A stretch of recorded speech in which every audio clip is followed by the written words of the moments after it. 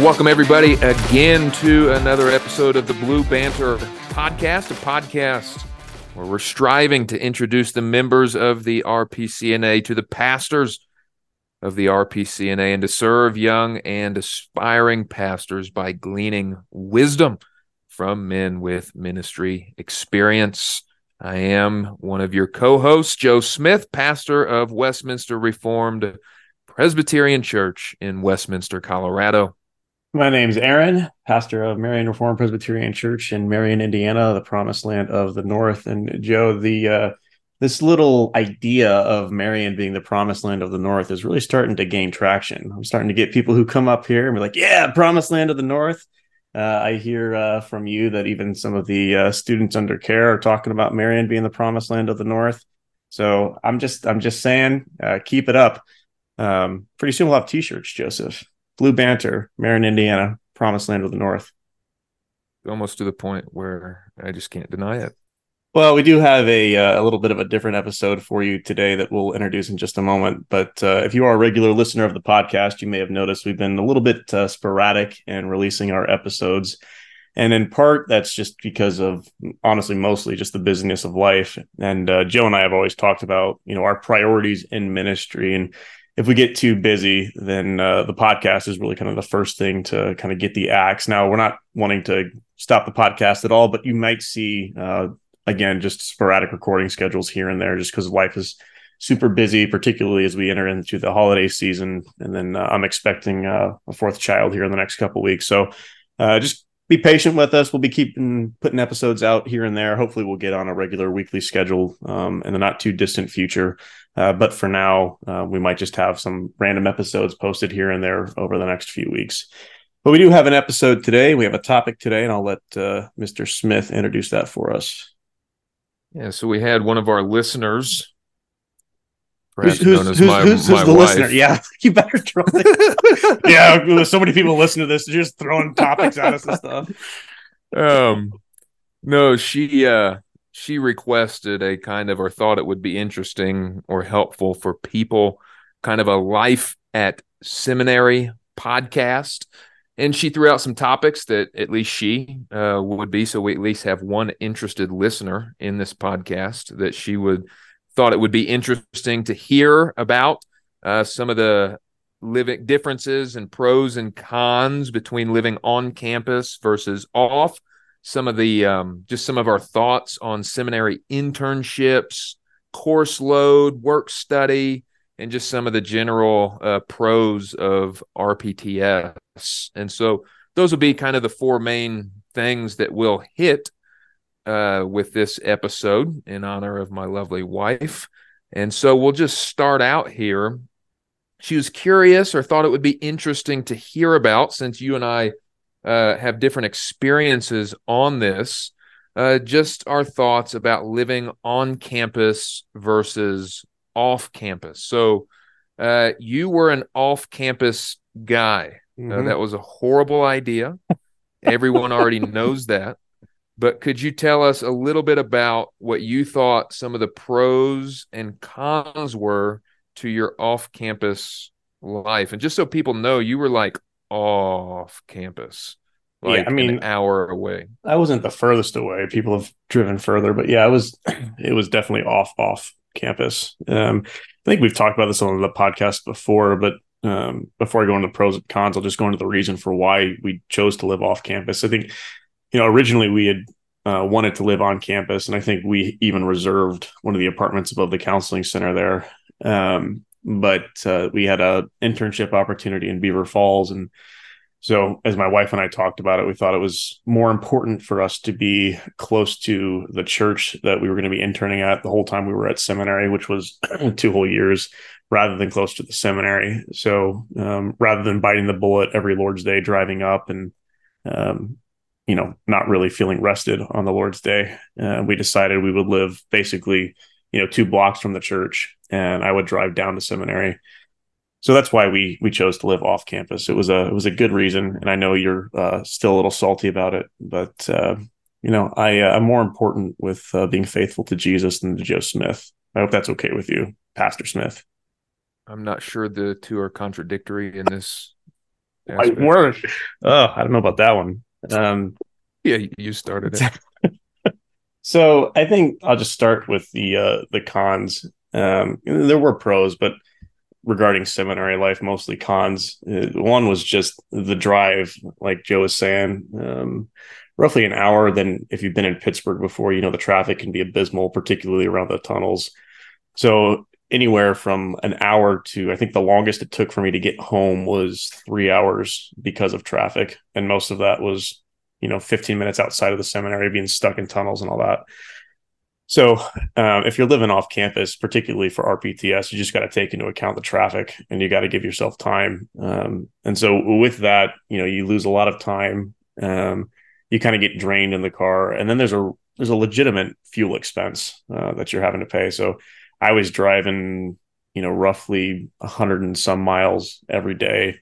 That puts a wear and tear on your car, puts a wear and tear on your bank account. So that's just something you got to be conscious of. And you got to be really disciplined with your time. You got to get up early.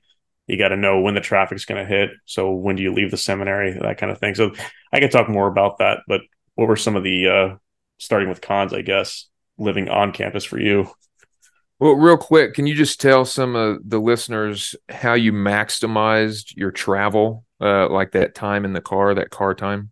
Yeah. Well, again, one, you got to figure out when the traffic's coming. So I would leave Beaver Falls generally around 4:30 in the morning, sometimes 5 if I slept in. So you would beat the traffic. And then you have to know when to leave the seminary, obviously on the way back. But you redeem the time and you try and either, listen to podcasts, listen to sermons, spend time in prayer. I was taking some online classes as well. So not all classes you can do that with, but some you can listen to them while you drive, at least the lectures. Um, that gets you into a pickle when you need to take a note and you can't. But that would be some of the ways I try to Did you maximize the listen to? time. I know a lot of guys were listened to some of the seminary text books in Mm-hmm. the read. Did you ever do that? There were maybe 3 or 4 that you could do that with. Some of them, I mean, you could get them on Kindle and then you could have like the Siri voice read them to you, which was absolutely brutal because anytime like a footnote is mentioned or scripture is referenced, which they're theology books, so it happens a lot, the voice will read that to you. So it'll be like read it to you and then it'll say like Duke 5:1-6. And you're just like, I can't do this. Like I can't, I'm done. Nice, nice. So yeah, you could do that sometimes, but not for because a lot of these textbooks are not going to be on or on Audible. So okay, and then what did you ask me specifically before I plugged in there? Well, what are your cons for living close? Not Cons? pros, but yeah, cons. I don't know if I had any cons. I think it was all pro. Um, trying to, What about Penn Ave? Would that be a con or a pro? yeah, I mean, I guess I wasn't bothered too bad by Penn Ave. Because now somebody better to ask about that would have been somebody like Josh Smith or John Sturm because they actually had to cross Or Penn Elsa Ave. Sturm, who like broke her ankle Yeah, or cross once. Martin Monteith who got hit by a car. we're we're laughing because he was okay. Like if he wasn't okay, we wouldn't laugh. But we got it on the Uh, security camera, so we watched it a lot. I forgot about that until just now said something. So so, so yeah, we never had to deal with Penn, really. I mean, getting out, I guess that would be one of the cons, if you needed to get out to go to the grocery store or just leave the seminary, uh, turning west on Penn Avenue out of the seminary could be an absolute nightmare. Um, but I mean, I never felt like it was like overly noisy or anything like that. One other con, I guess, perhaps would have been just the neighborhood that the seminary is in, or at least the neighborhood to the east.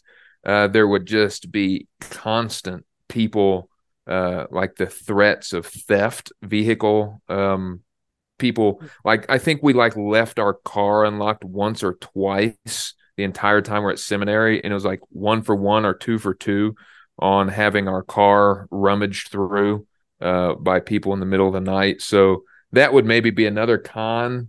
I I don't think know. that the seminary is working on that with like extra lighting and things like that to alleviate Yeah, that. Yeah.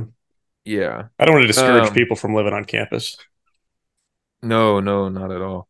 Um, but other than that, like I don't honestly think I have any cons. I mean, Josh and I, the maintenance guy at the time, it was easy for him to recruit you for some help lugging things up and down stairs or something if you were close by. But So uh, is that a con having to serve? yeah, I don't know. That's what I was going to say. I don't really consider that a con, even if the timing wasn't ideal. I mean, it was, yeah, like, I mean, I'm seriously in this. Like, I was happy to serve and it was fun to have that time to hang out with Josh. But, just, like I said, the timing of it may have been the only con. You may be in the middle of something and yeah, you get text to ask something or help for something. But overall, I wouldn't really classify that as a con. All right. Well, So give me the pros then. Why the should someone pros, consider living on campus at RPTS? sure. Well, the cost is likely to be significantly lower than off-campus living. If you live in one of the buildings that the seminary or friends of seminary own, the rent is going to be way down, comparatively speaking. The commute to seminary, just face it, you're 3 years, you're doing seminary. That's what you're doing. So the commute is superior to off campus living. The fellowship, the opportunities for hospitality. Now, I know you had more opportunities for hospitality amongst the church members, but the opportunities of fellowship, hospitality, and community with those specific families who are in that exact same stage of life and experience as you was something that was just absolutely invaluable. And I know you and Mary didn't miss out on that like totally or anything, but it was just an excellent opportunity. Access, just easy access to the library was nice. Just being able to run over something real quick or whatever. And then, Here's a pro for me about that, right? Because I didn't have the library right across the street, but I was the one who brought the coffee to the library. So we'd have coffee after chapel and everything. So they'd get their coffee from Biff Cat. Shout out to Biff Cat up in Beaver Falls. So since I lived there, I just bring the coffee down. And every time I brought a bag of coffee down, Jordan, our librarian, let me pick out a free book. So I got a lot of free books. So that's another pro for living off campus, at least in my particular case. How yeah, many free books did you get? it's not a general pro. Don't lie to people. No, dude. I've got a whole set of Turretin. I've got Voss's systematics. I'm just looking at my bookshelf right now, and I've got a That's a bunch for free. particular circumstantial pro that You asked about cannot my be imposed. experience. My experience. I'm giving you my experience, and now you're invalidating it. Don't mislead the people. Fifth pro for on-campus living is the access to Frick Park, which is a wonderful park and legendary hiking. You just got to watch out for bridges I was falling just on about your to say head. that. That's the only danger, but other than that, it's great. Yeah, the infrastructure is not great. Yeah. So, And then with the seminary housing, you already mentioned Josh and I, and then I can't remember the name of the other fellow they hired to do facilities work, but they've been doing a lot of really good work on the housing there, particularly over the counseling center. So the housing that people will likely live in the next year and a half or so is going to be drastically different than those from our pastors who went to seminary 10 years ago. So the housing is getting a lot better. mhm, mhm. So what's the pros, Mr. Murray, on off-campus living? Well, I think the pro for me would actually be a con for you because you had to drive 45 minutes to worship morning and evening, which is not unheard of. But it was nice to be able to, in some cases, if I had the patience with my kids, to walk to church, but being close to church. And then this will get kind of into the internship thing as well. But I had my own office there. So again, we're talking about my own personal experience. You wanted me to come up with pros for people living off campus in other areas. I can't possibly do that, but I had my own office there at the church, so studying was really nice. because studying at the seminary is fun, and I really miss it. And I do miss kind of the fun interruptions, but they were interruptions. But when you have your own office, you're kind of free of those interruptions. So for me, that would be another con, just being close to the church, being able to be involved in the community. Like, you're talking about the community of the seminary, which is really good. And I feel like Mary and I were able to, for the most part, be involved with things. We missed out on a couple of things here and there, but where we missed out there at the seminary, we gained at our local congregation. So we're really able to enjoy, the fellowship and relationships, just in the congregational life of Hope, that we would not have been able to if we were commuting up to Hope from the seminary. Okay, so in conclusion, on-campus living is vastly superior to off-campus living. You agreed with that? No, it's all contextual. It depends on what you're doing. Whatever. All right. Well, you brought it up. You mentioned the internships and how this was going to lead into that. My wife was also curious, just our experience with the internships. And I think what she may be getting at is you and I, and even we differed some, took kind of the less common route with internships versus what most guys will commonly do, or that most guys commonly hear about. The most common kind of internship that a man will do in seminary will be, I don't remember the exact time, 10 to 12 week or whatever it is, summer internship, where oftentimes that may involve you moving your family for a summer and going wherever you're going, and kind of in a sense being a full-time intern for that 10 to 12 weeks or whatever it is. You and I, though, myself through Grace Gibsonia with Jeff Stuyvesant, and you at Hope with George Gregory, we both did extended internships. Yours was like a super extended one, and mine was one that was 8 or 9 months that paralleled the school year. And so just curious at some of, again, this is kind of maybe a pro-con question. What are your thoughts on kind of the pros of those two different models, the extended internship model versus the more concentrated, strictly summer model? And can you speak kind of to your experience with that extended model? Yeah. Well, so the summer internship, the con is having to move your family. I think that unless you're doing an internship at one of like the Pittsburgh congregations, which there's a few, and a lot of guys will do that. So if you do that, that's great. But if you've got to move your family, I mean, that's a real pain in the midst of all your seminary studies. And then another con, like, I think they're good, so that they should be done. But another con is, 10 to 12 weeks, that's just enough time for you basically to get settled in and, start to get established in that congregation, start to learn the different personalities, the strengths of that congregation. So you're kind of getting like you go into Walmart, you get like a little sampler of something, but you don't really get to experience the whole thing. So they're good, but again, once the internship ends, that's really when things really start to progress, because 10 weeks, that's about as long as it takes for people to start to trust you. So you still get like the teaching experiences, you still get the discipleship from the pastors that you're studying with. But I'm more of a big fan of the extended internships if churches can do it. I think you and I both had not only extended internships at while we were in seminary, but also before, right? Like, I don't know how long you were interning at Southside for, but how long were you there? Specifically, how long did I intern for? Yeah. It was an exactly 1 year Okay. exploratory internship. Yeah. So you did a 1 year internship. I think I was at Second for 1.5 to 2 years as an intern, and then another 2 years at Hope. And, they were both, drastically different types of internships, but they're really good because you're there for a long time. You get to know the congregation, you get to know the needs of the congregation. The elders there have more time to evaluate your strengths and your weaknesses. Like, you can do that in 10 weeks, you can, but it's much more effective over a long period of time. And when you're doing an internship while you're in seminary, you're able to literally take your stuff from the classroom into the congregation that week.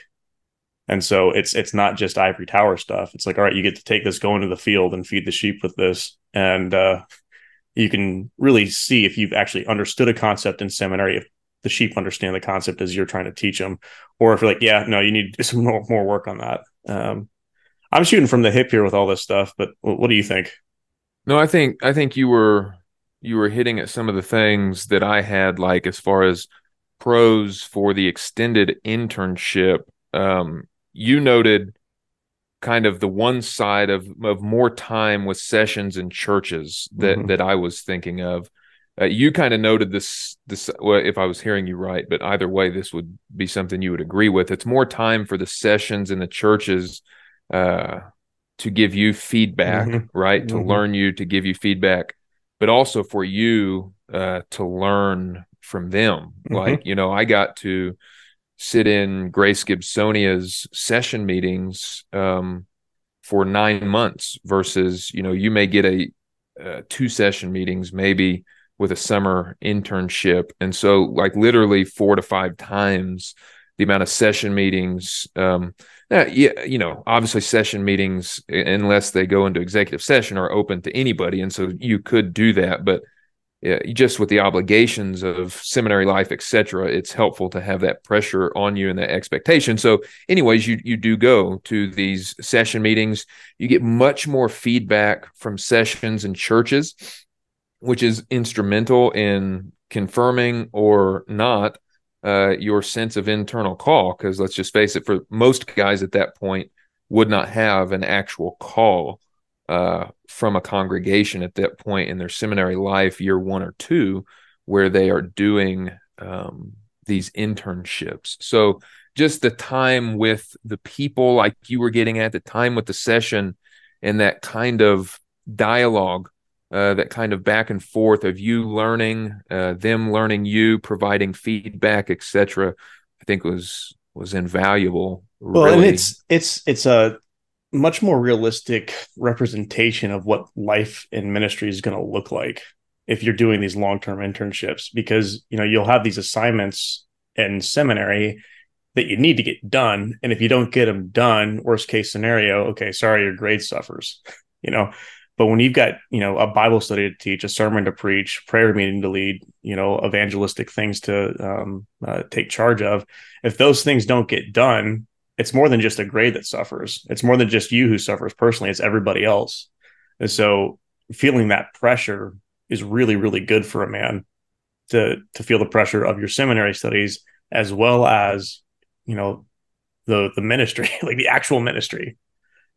Yeah, I had a couple thoughts on that as well. I totally agree with everything you said. The super busyness of life is super helpful for real life ministry. So the capacity that it builds in you is also invaluable, because I used to freak out about preaching 2 sermons a week and doing all the other things. And I didn't find it honestly difficult at all. Other not That's an absolute statement that wouldn't be 100% true, but I think you get what I'm saying. Like just the general capacity of time, etc., that was needed to be put into things. I think I was really helped in my work capacity growing through doing both full-time seminary and an extended internship. The only thing that I think in this realm that a concentrated internship could provide um, more insight into real life ministry is if you were because some guys weren't, right? But if you were expected to preach at minimum every single week, do a Bible study, or maybe preach twice a week, or whatever it was, if you had like a pretty hardcore internship, that would be a good insight into what life at a church would look like, that maybe the extended internship plus seminary couldn't totally imitate. Now, I think you're totally right. And as I just said, the extended internship in the seminary builds your work capacity up over time in a way that cannot be imitated by the concentrated summer internship. But you and I, one thing we did lack, but which by God's grace we were sustained in being able to do, because it's this idea of a general strength and workload capacity enabling you to perform generally well in crossover sports or whatever versus a very particular training, right? So let's just say if you run a lot, but you're not a basketball player, you're at least going to be cardiovascularly capable of getting out on a basketball court and running around almost immediately, right? But you're not going to have the kind of maybe sport-specific training that you would get if you played basketball a lot. So in a sense, summer internships are kind of like this concentrated particular training, but you and I had much general training that was helpful in many ways, but also increased our general workload capacity to where that crossed over into actual ministry. But one thing just you and I didn't have experience with was like, what's it like to only be doing in-church ministry for weeks on end, right? I don't think either of us had that in any of our internships. So that would be the one pro I think maybe you would get from a summer internship. Mm-hmm. Well, and this might be particular to my own case, but as I was reflecting on my internship, particularly at Hope, one of the things that I regret about it was how split my time was. So when it came to like the teaching and stuff, like the public side of ministry, I think I did fine. When it came to more of the interpersonal type stuff, I was able to be involved with people and participate in fellowship events and things like that. But it was mostly my wife and kids who would do things, and I did them as I was able. But there were sometimes I was like, yeah, I can't go to this event because I've got all this classwork to do. And so that would be one negative side of things. Now, part of that was just because of the course load that I chose. So it was a hell of my own making. But if you're doing like you're saying, a concentrated internship, like you're focused on the week in, week out realities of ministry, including the interpersonal type stuff throughout the week. Yeah. One of the other just pros that I had was the flexibility for the summer, right? So it can be crazy during the seminary school year, but it allows you to have, if you do one of these extended internships that essentially follows. I know technically yours did go through the summers, but if you do an extended one at a church, and I'll be honest with you, I don't know if anybody else other than Grace and Hope would do these. I'm not sure. But either way, College Hill did it, right? With Martin. Yes, I think you're right. Yeah. But it does allow flex for the summer. So you could, if you wanted, just literally take the summers off, or you could go back home, or you could do whatever. You could get as much refreshment as you wanted during the summer in preparation for the next year, or just have a lot of flex doing pulpit supply at local churches in Pittsburgh. You could do just the flexibility and freedom that it allows for the summer. So it allowed me to take full-time classes through the summer and to speed up things and make sure I graduated on time, etc. It gave you an opportunity. Probably you were able to plug more into. Well, I did full-time classes over the summer as well. Oh, did you? Okay. Yeah. So I mean, I wasn't. They were all online, so I didn't have to commute like I did. Right. But yeah. But yeah, so that was just one other pro I had, is the flexibility that it allows for the summer that guys that go out for these internships just don't have. I mean, it's like class gets over, you're packing the U-Haul or whatever, you're floating out to wherever, and then you're packing the U-Haul and coming back, and you're like hitting the ground running and taking back off. So that was essentially those were basically the pros and cons that I had on the difference between the two, but that's just something to keep in mind. I'll give one more, and this could be a pro and con, however you want to look at it. But and you just alluded to it earlier. There's not a lot of churches that can do prolonged internships, particularly while you're in seminary, especially if you're on campus. The ones that can tend to be the larger congregations, and so that's one thing I wish I could have done, was intern at a smaller congregation, because both 2RP and Hope, they're probably like in the top 10 as far as the largest. I might be off on that, but they're still the point is they're larger churches. So I think I would have benefited from being able to do a short term internship with like a congregation of 20, 30 people. That would have been a different type of experience. So if you're doing the short term, you basically the pool of opportunity or the pool of choices is a little bit bigger than an extended internship. Yeah, and just with that as well too. Obviously, for the most part, you're locked into Pittsburgh, Mm-hmm. right? Like Right. those are your options. And so, yeah, if you you got a guy that you would really love to intern, and he's not local to Pittsburgh, but he's willing to do an internship with you, or there's a certain church or whatever. At that point, yeah, you would be locked in to the shorter route. So that would maybe be a pro for the more concentrated internship is flexibility to experience, different sides of the country, learn under a particular pastor who you've been particularly blessed by from a distance, perhaps, or whatever. So as far as that goes, the concentrated internships would win in terms of flexibility. Mm-hmm. But yeah, so I mean, those I don't think we've settled that debate. I think that one I is don't think you kind can. of I think it. Yeah, I'll just shut plenty up. of plenty of pros and some cons to both. But I think you and I We didn't overall, settle the debate about off-campus and on-campus living either. Just to put the record straight here, you may think so, and I'm happy for you. your initial silence implied that the debate had been settled, and that's why you just freaked out and had to qualify it.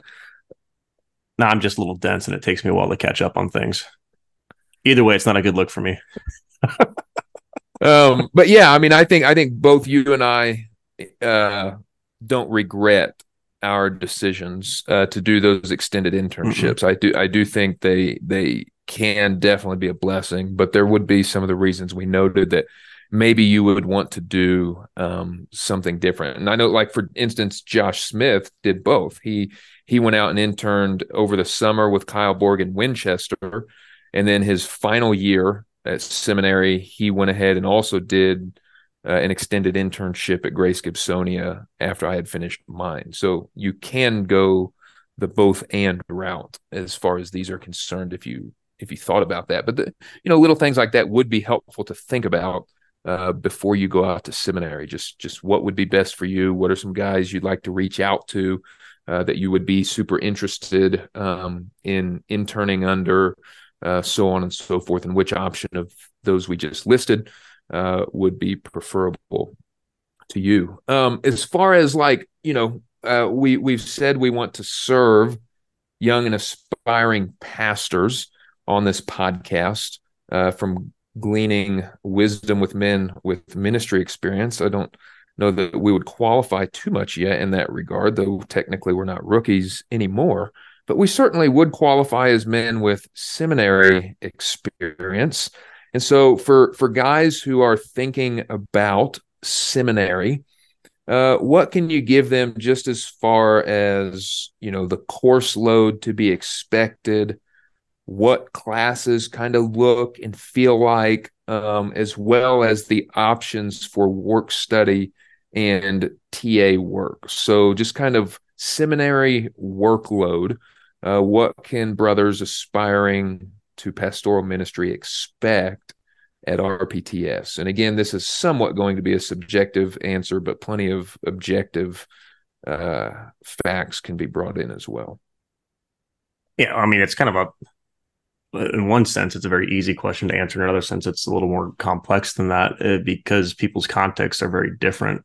The 3-year track in seminary, it's still kind of the norm, but for the most part, I keep hearing about more and more guys who take 4 years, 5 years, 6 years to get it done. So it kind of depends on what your context is. It depends on if you're, working in seminary. It depends on if you have a family in seminary.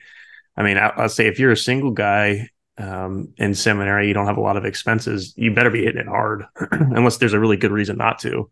But I know we've got a guy here in the GLG who's got a number of kids, all older. Well, not older, but his oldest just got married, and it's a little bit harder for him to be able to throw himself into a study. So it depends. I don't know. I mean, I guess you answer it the way you were wanting it to be answered, and then I'll pitch in with my thoughts on it.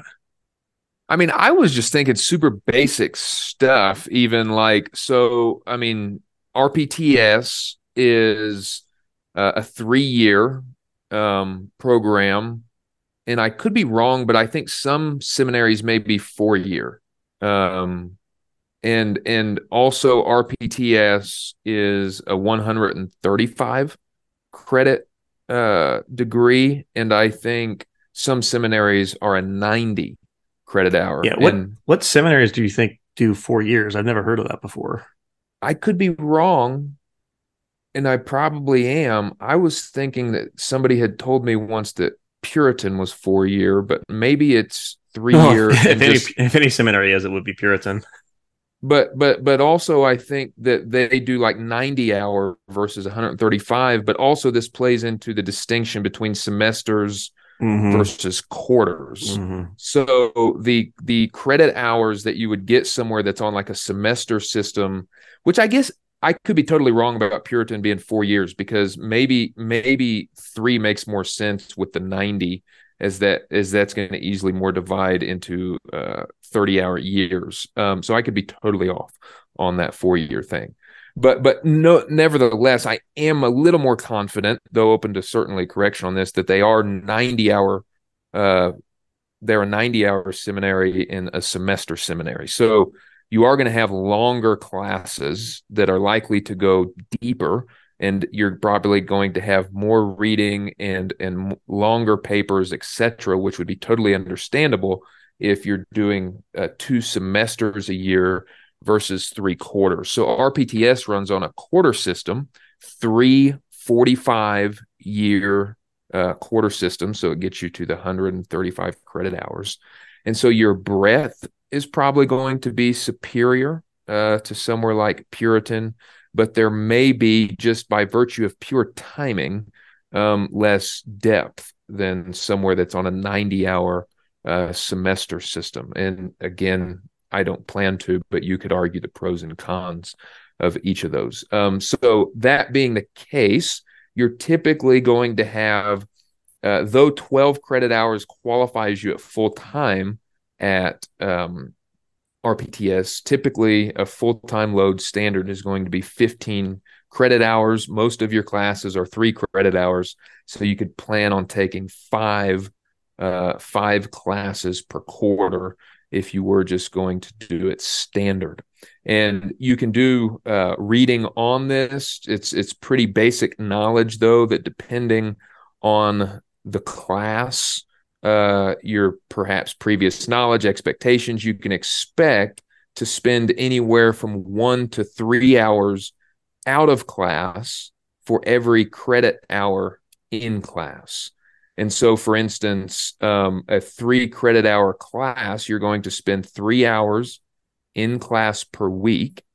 And then depending on that class and your own ability, etc., you could be expected to spend anywhere from 3 to 9 hours out of class on that class. So reading, papers, other projects, exams, study for those exams, so on and so forth. So that would just be a general idea based on some general principles that, again, you can find that 1 to 3 hour out of class rule just by reading about what to expect in college or a master's level program or whatever.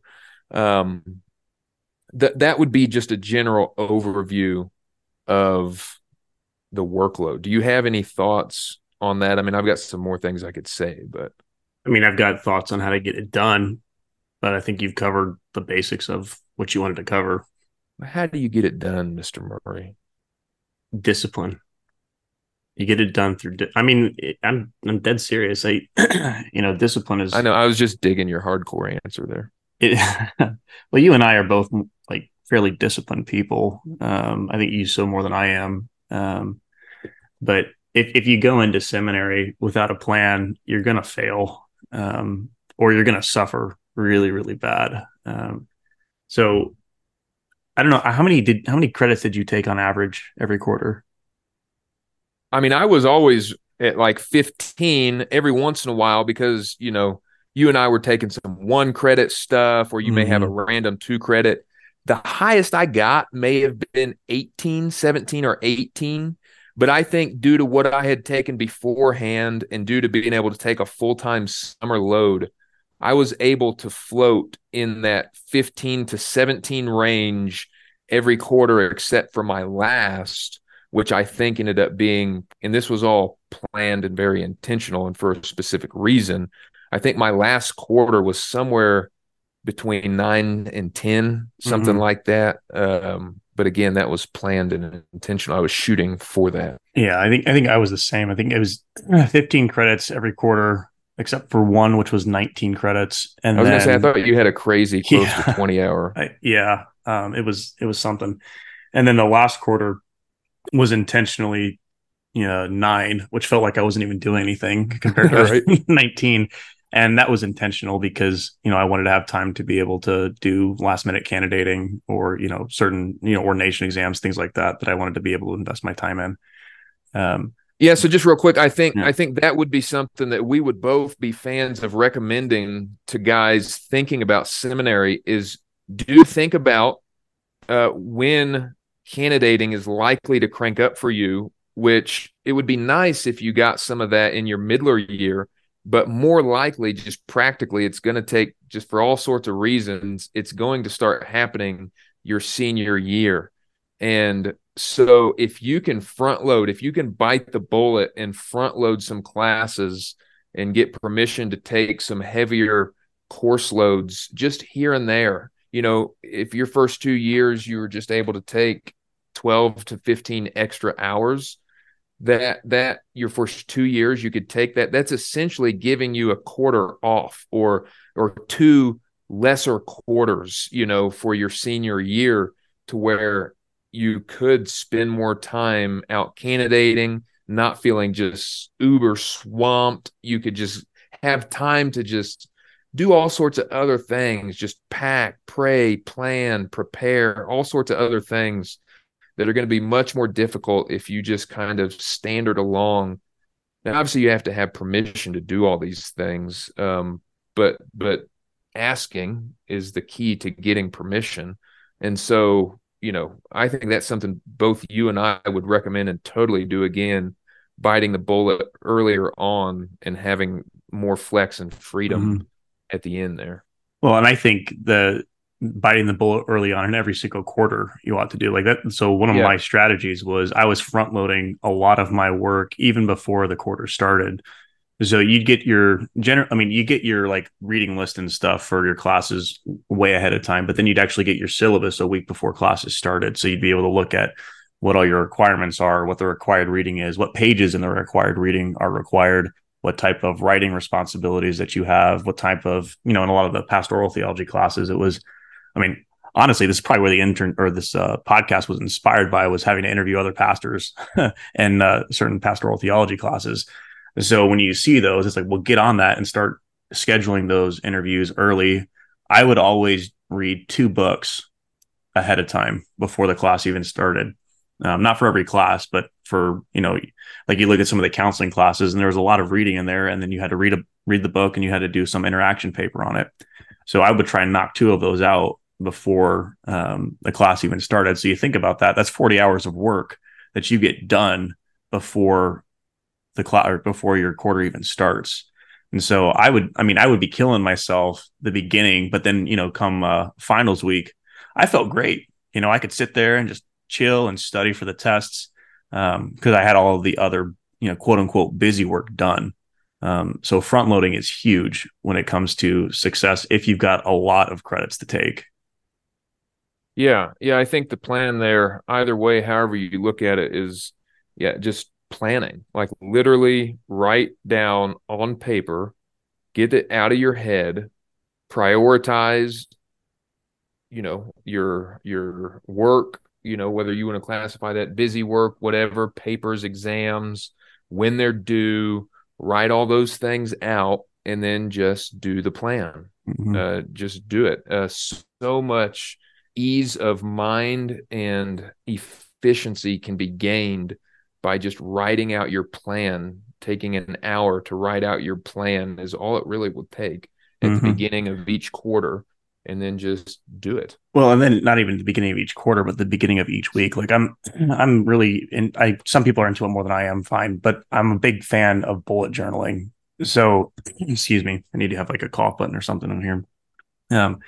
But basically writing out everything that you have to do that week on one single sheet of paper. And generally, if you know yourself well enough, if you know your professors, your classes well enough, you know how long each assignment's going to take, you know how long you're going to be in class, you know how long your commute's going to be, you know how long lunch is going to be, you know how long XYZ is. And then so once you have kind of your big to-do list, your weekly to-do list, then you take it and you start plugging it in to your 6 days a week that you have. So you make that plan and then you stick to that plan, leaving a little bit of margin, like you're saying, or before what's his face said, don't glean to the edge of your fields. So leaving margin in your life to be able to spend time with your family and schedule that, by the way, because if you don't schedule time with your family, you're not going to do it. Like to this day, I even have in my bullet journal family worship, because if I don't have it in my bullet journal, I'm going to forget about it, or I'm going to be like, I'll just pass this week or pass today. So did you start bullet journaling too? No, I've been doing this though, but I'm just showing. Our listeners can't see it, but you can see there, like family, right? Like like making your family time part of your schedule, and do that in seminary. I once heard a wife of a pastor tell me one time that she was happy when seminary was over because she got to see her husband again. Now, I love the brother, and I get it. And I don't know why that was the case, and it could have been an exaggeration.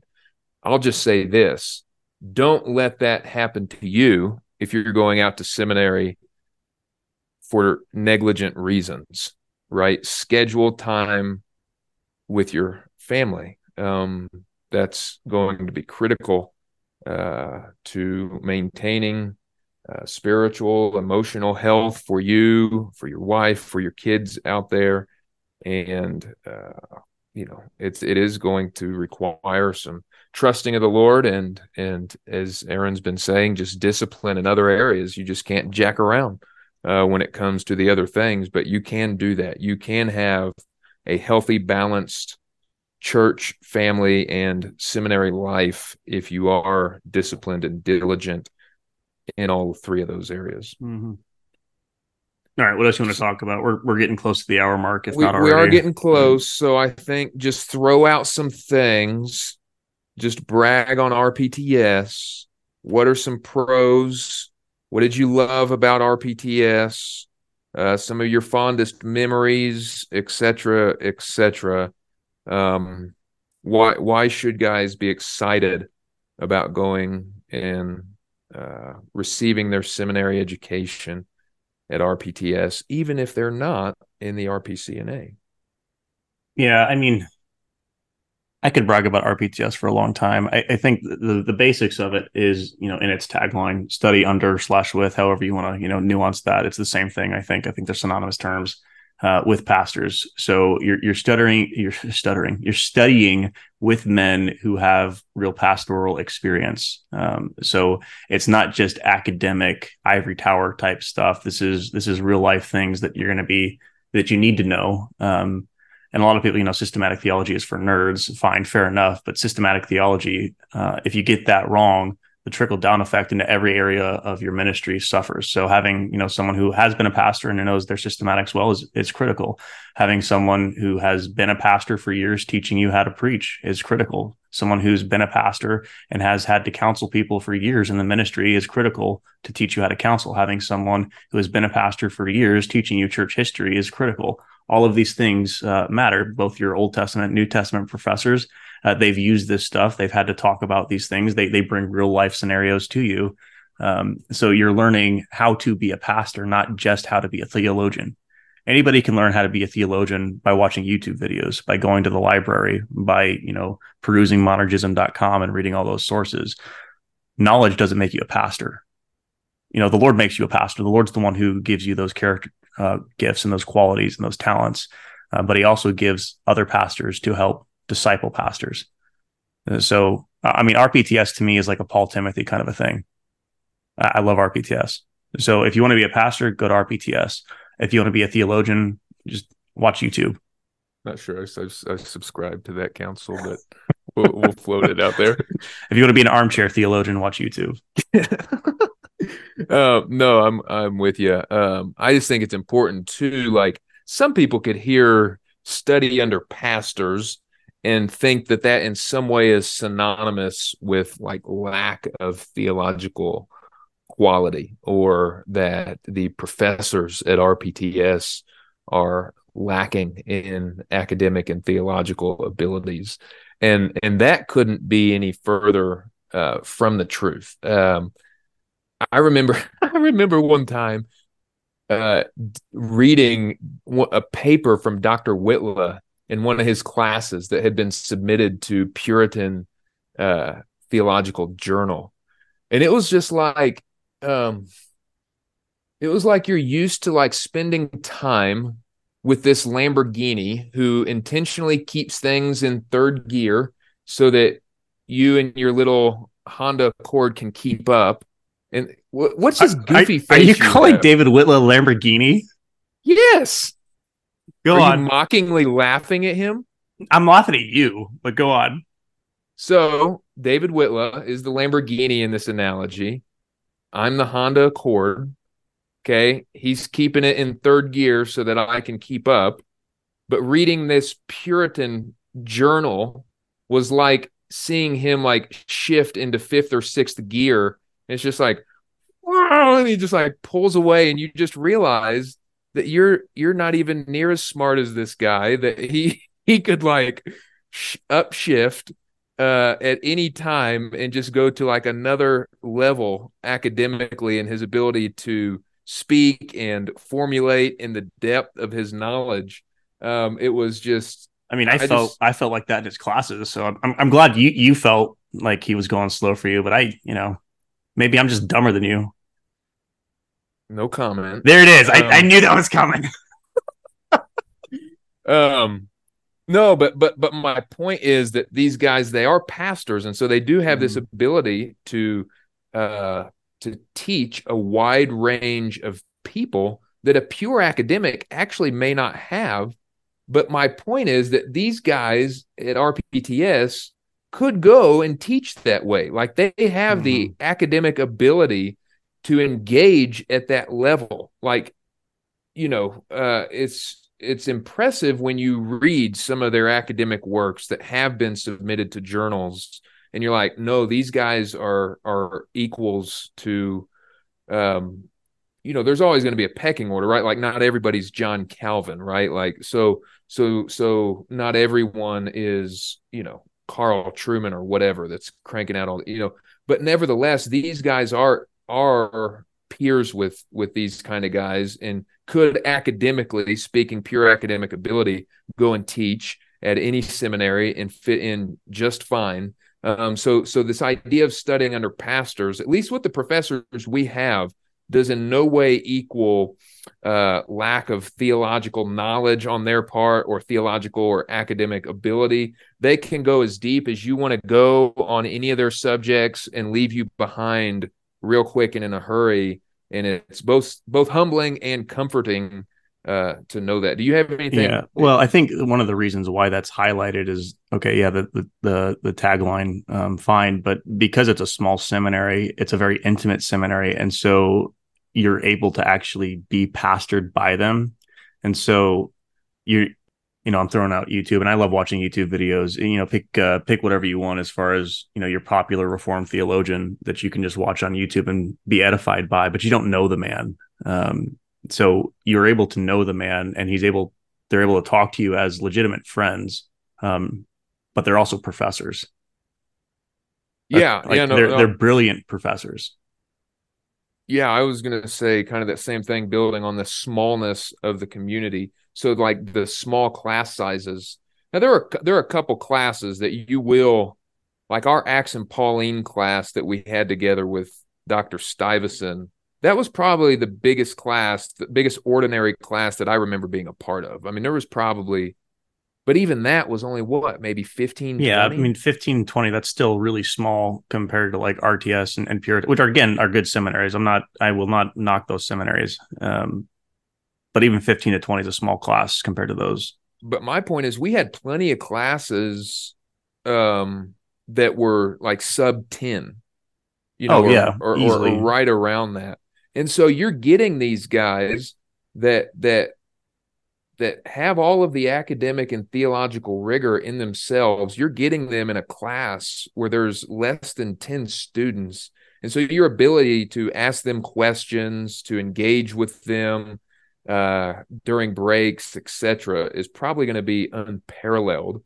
And then another thing that's helpful as well, though some TAs will grade like, basic exams or whatever, the majority of your bigger papers, midterms, and finals are going to actually be graded by the professors, which, again, from what I've heard in my one experience taking a class outside of RPTS through another seminary, is that the TAs are doing most, if not all, of the grading for some of these guys. And I don't want to overgeneralize and like speak erroneously. There may be other seminaries where you're actually getting graded by the actual professors pretty consistently as well. I'm just highlighting that as a pro, that at least, let's say, this may not be the case at a bigger seminary. You're going to get feedback from your actual professor, which is going to be of a higher quality and more valuable than getting that from a TA. You know, I graded some of your work. I do know that. Well, the only time you got below an A. Probably when you tried to sabotage my I didn't. GPA. No, no, you did good work, and I was edified to be able to do it. All right, you ready to land this thing? Yeah, Or let's you take her down. Okay. All right. This has been another episode of the Blue Banter podcast. A lot more banter than perhaps you're used to. And we look forward to being able to interview other pastors about their ministry and about their experience in the future. So we do thank you for your patience with that. Until we get to that, you can rate and review us on iTunes, whatever podcast catcher you use.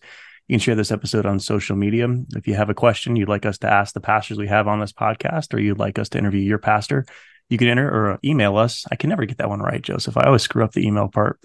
You can email us at the Blue Banter podcast at gmail.com, bluebanterpodcast at gmail.com. And until next time, whether you eat, drink, or banter, do all to the glory of God.